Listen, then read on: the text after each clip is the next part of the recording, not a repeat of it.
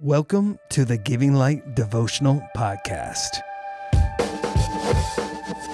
Giving Light is a local church and global equipping center based in the beautiful countryside of central Pennsylvania.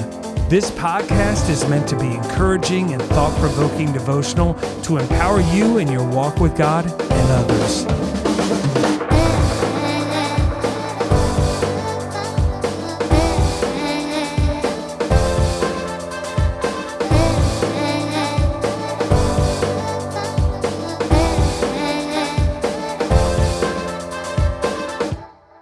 Hey guys, you're listening to episode 8 of the Giving Light Devotional Podcast. Today's episode is part 2 of a 5-part series on faith.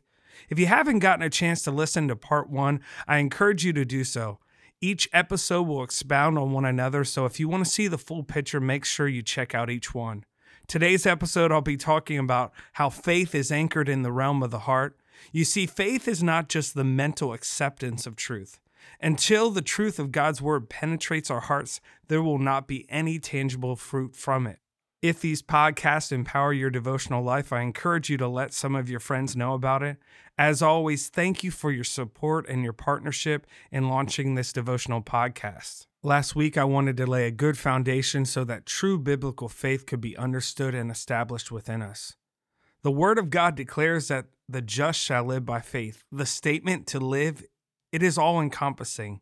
So to live the life that Christ provided for us is all-inclusive. It deals with our eating, our sleeping, our working, our resting, our playing, our planning, every aspect of life. Now, as believers, we do this all by faith. Can you see why it's so important to have a good understanding of what true biblical faith is? Isaiah 55:11. So my word that goes out from my mouth, it will not return to me empty, but will accomplish what I desire and achieve the purpose for which I send it.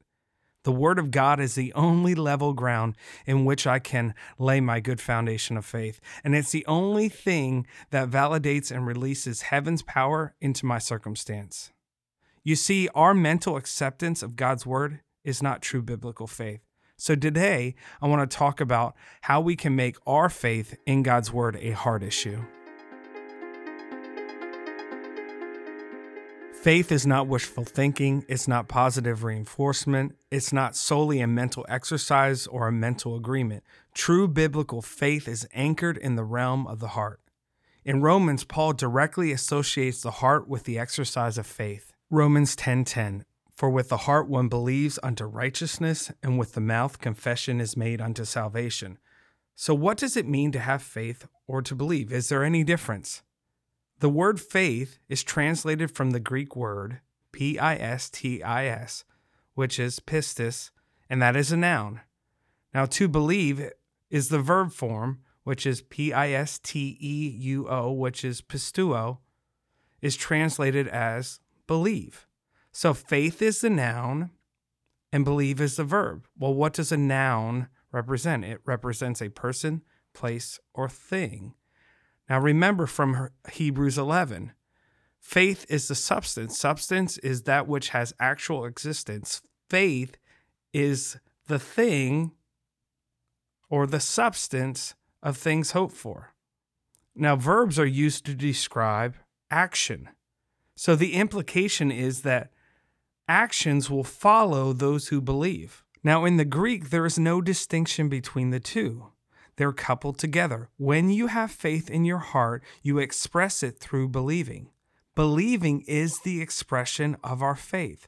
Since they're interrelated, you cannot say that you have faith without the expressed action of believing. What does Romans 10:10 say? For with the heart one believes unto righteousness. Now, unto is an archaic term, and it means into or towards. So Paul says, for with the heart one believes into righteousness or towards righteousness. Now, believe is a verb, and it's a verb of motion or movement or change, transformation. In this passage, the movement is towards or into righteousness. This implies transformation, change of some kind. You see, our mental acceptance of truth is not biblical faith. Until truth penetrates the heart, There will be no faith and no fruit from it. Truth that is held in the mind is knowledge, but truth that resides in the heart is faith, which is expressed through believing or expressed through action. This is why James could declare faith without works is dead. Another version, or it can be translated as faith without works is useless, or what's the point? Because it's impossible to have true biblical faith within the heart without the corresponding action of believing. With the heart, one believes into or towards righteousness. Webster's dictionary defines into as a function word to indicate entry, introduction, insertion. It also means superimpose, which means to lay upon another so as to make all like parts coincide. Isn't that a picture of what surrender looks like? To lay your life before Him so that you can be transformed into His image. The second part of this verse is a direct consequence of believing from the heart. What does it say? And with the mouth confession is made unto salvation. The confession of the mouth is not a step, it's a result. Luke 6:45. For out of the abundance of the heart, his mouth speaks. So when you believe with your heart, your mouth will confess. It's one thing to believe with the mind, merely as an abstract theory or idea. It's quite another thing to believe with the heart into righteousness. That is, to believe in a way that produces transformation of habits, character, and life. You see, I can believe in the benefits of exercise and healthy eating, but I won't reap the benefits of my knowledge until I apply it. And the only way to do that is to take ownership of that truth inside my heart. What does Proverbs say? That the issues of life flow from our heart. So the heart is where our beliefs are formed, and our beliefs are the motivation for our actions, our responses. The true battleground of the mind is not in the mind, it's actually in the heart.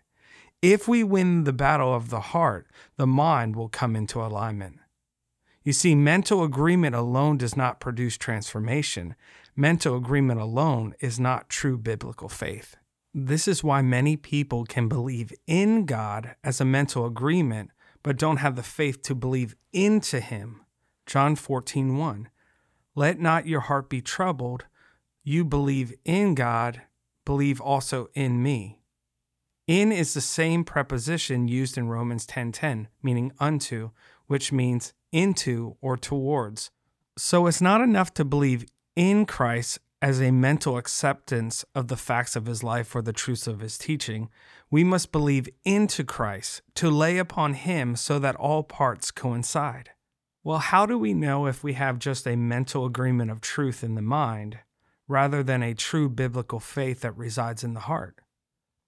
Well, I believe we have to take ownership of it, that the truth becomes a part of who we are, and everything we do flows from that truth.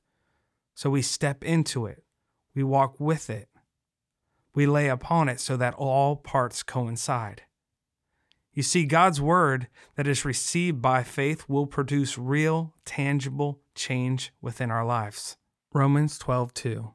Do not conform to the pattern of this world, but be transformed by the renewing of the mind. So is it a mental agreement that brings transformation? What does it take to renew the mind? Well, Hebrews 11:1 says, now faith is the substance of things hoped for. Faith is in the realm of the heart, but hope is in the realm of the mind. Faith is the underlying reality that provides a valid scriptural basis for the hope that we entertain in our mind. You see, it takes faith to be established in the heart for there to be a true renewing of the mind. Faith is the cause for the effect of things hoped for. If we win the battle of our heart, the mind will come into alignment. Well, how do we do that?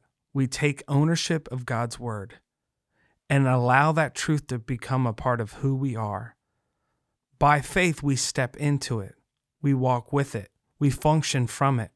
Now, if we're always battling our thought life, it might be more important to challenge our core beliefs, the things that actually cause us to do the things that we do. You see, if you believe that you have no value, that you're insignificant, and it's not just a thought, you actually believe it, it is going to be a long, unproductive battle for you to renew your mind. But when you can believe into what God's word says about you, his word will become a reality within your heart. His word becomes the truth inside of you. You see, your mind will have to come into alignment with what your heart believes. So when will you know that his words have become a reality within your heart? Well, when your heart demands change. You see, you cannot separate faith from believing. You cannot separate the substance of faith and the action of believing. Proverbs 4:23. Guard your heart above all else, for it determines the course of your life. The heart is where your beliefs are formed, and our beliefs are the motivation for our actions. If you're losing the battle of your mind, check your heart. And if you have core beliefs that are contrary to the Word of God, I encourage you to challenge them, whether they're about yourself, about God, and even others. I want to end with this thought. Faith in the heart is present, and hope in the mind is in the future. Mark 11:24. For this reason I'm telling you, whatever you ask in prayer, believe, trust, and be confident that it is granted to you, and you will get it. Remember, to believe is the tangible expression of our faith. The verb, right? Verbs express action. So act in such a way with confidence and trust that your prayer is granted to you. Take ownership of it, step into it, move towards it, and you will get it.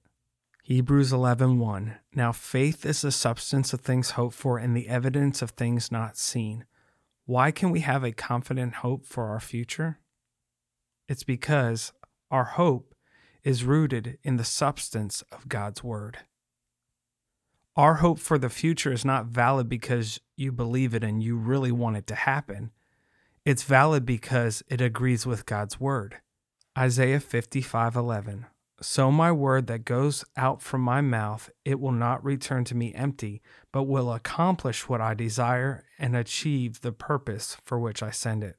God's word is the only valid hope for my future, and when I align with his word, I can have a security, and I can trust, and I can be confident that what he says will come to pass. 1 Thessalonians 5:8.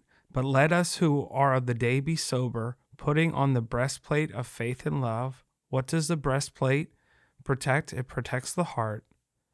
And as a helmet, the hope of salvation. So what does the helmet protect? It protects the head, which is our soul and our mind. So can you see how faith and hope work together? Faith that is aligned to God's word will protect our heart, but hope that is rooted in God's word will protect our mind. You just finished part 2 of our 5-part series on faith. Next week, I'll be sharing how we receive and grow in faith. Now, I hope today's devotional brought life and understanding, and I truly believe that if we put these truths into action, our lives will be forever transformed for his glory.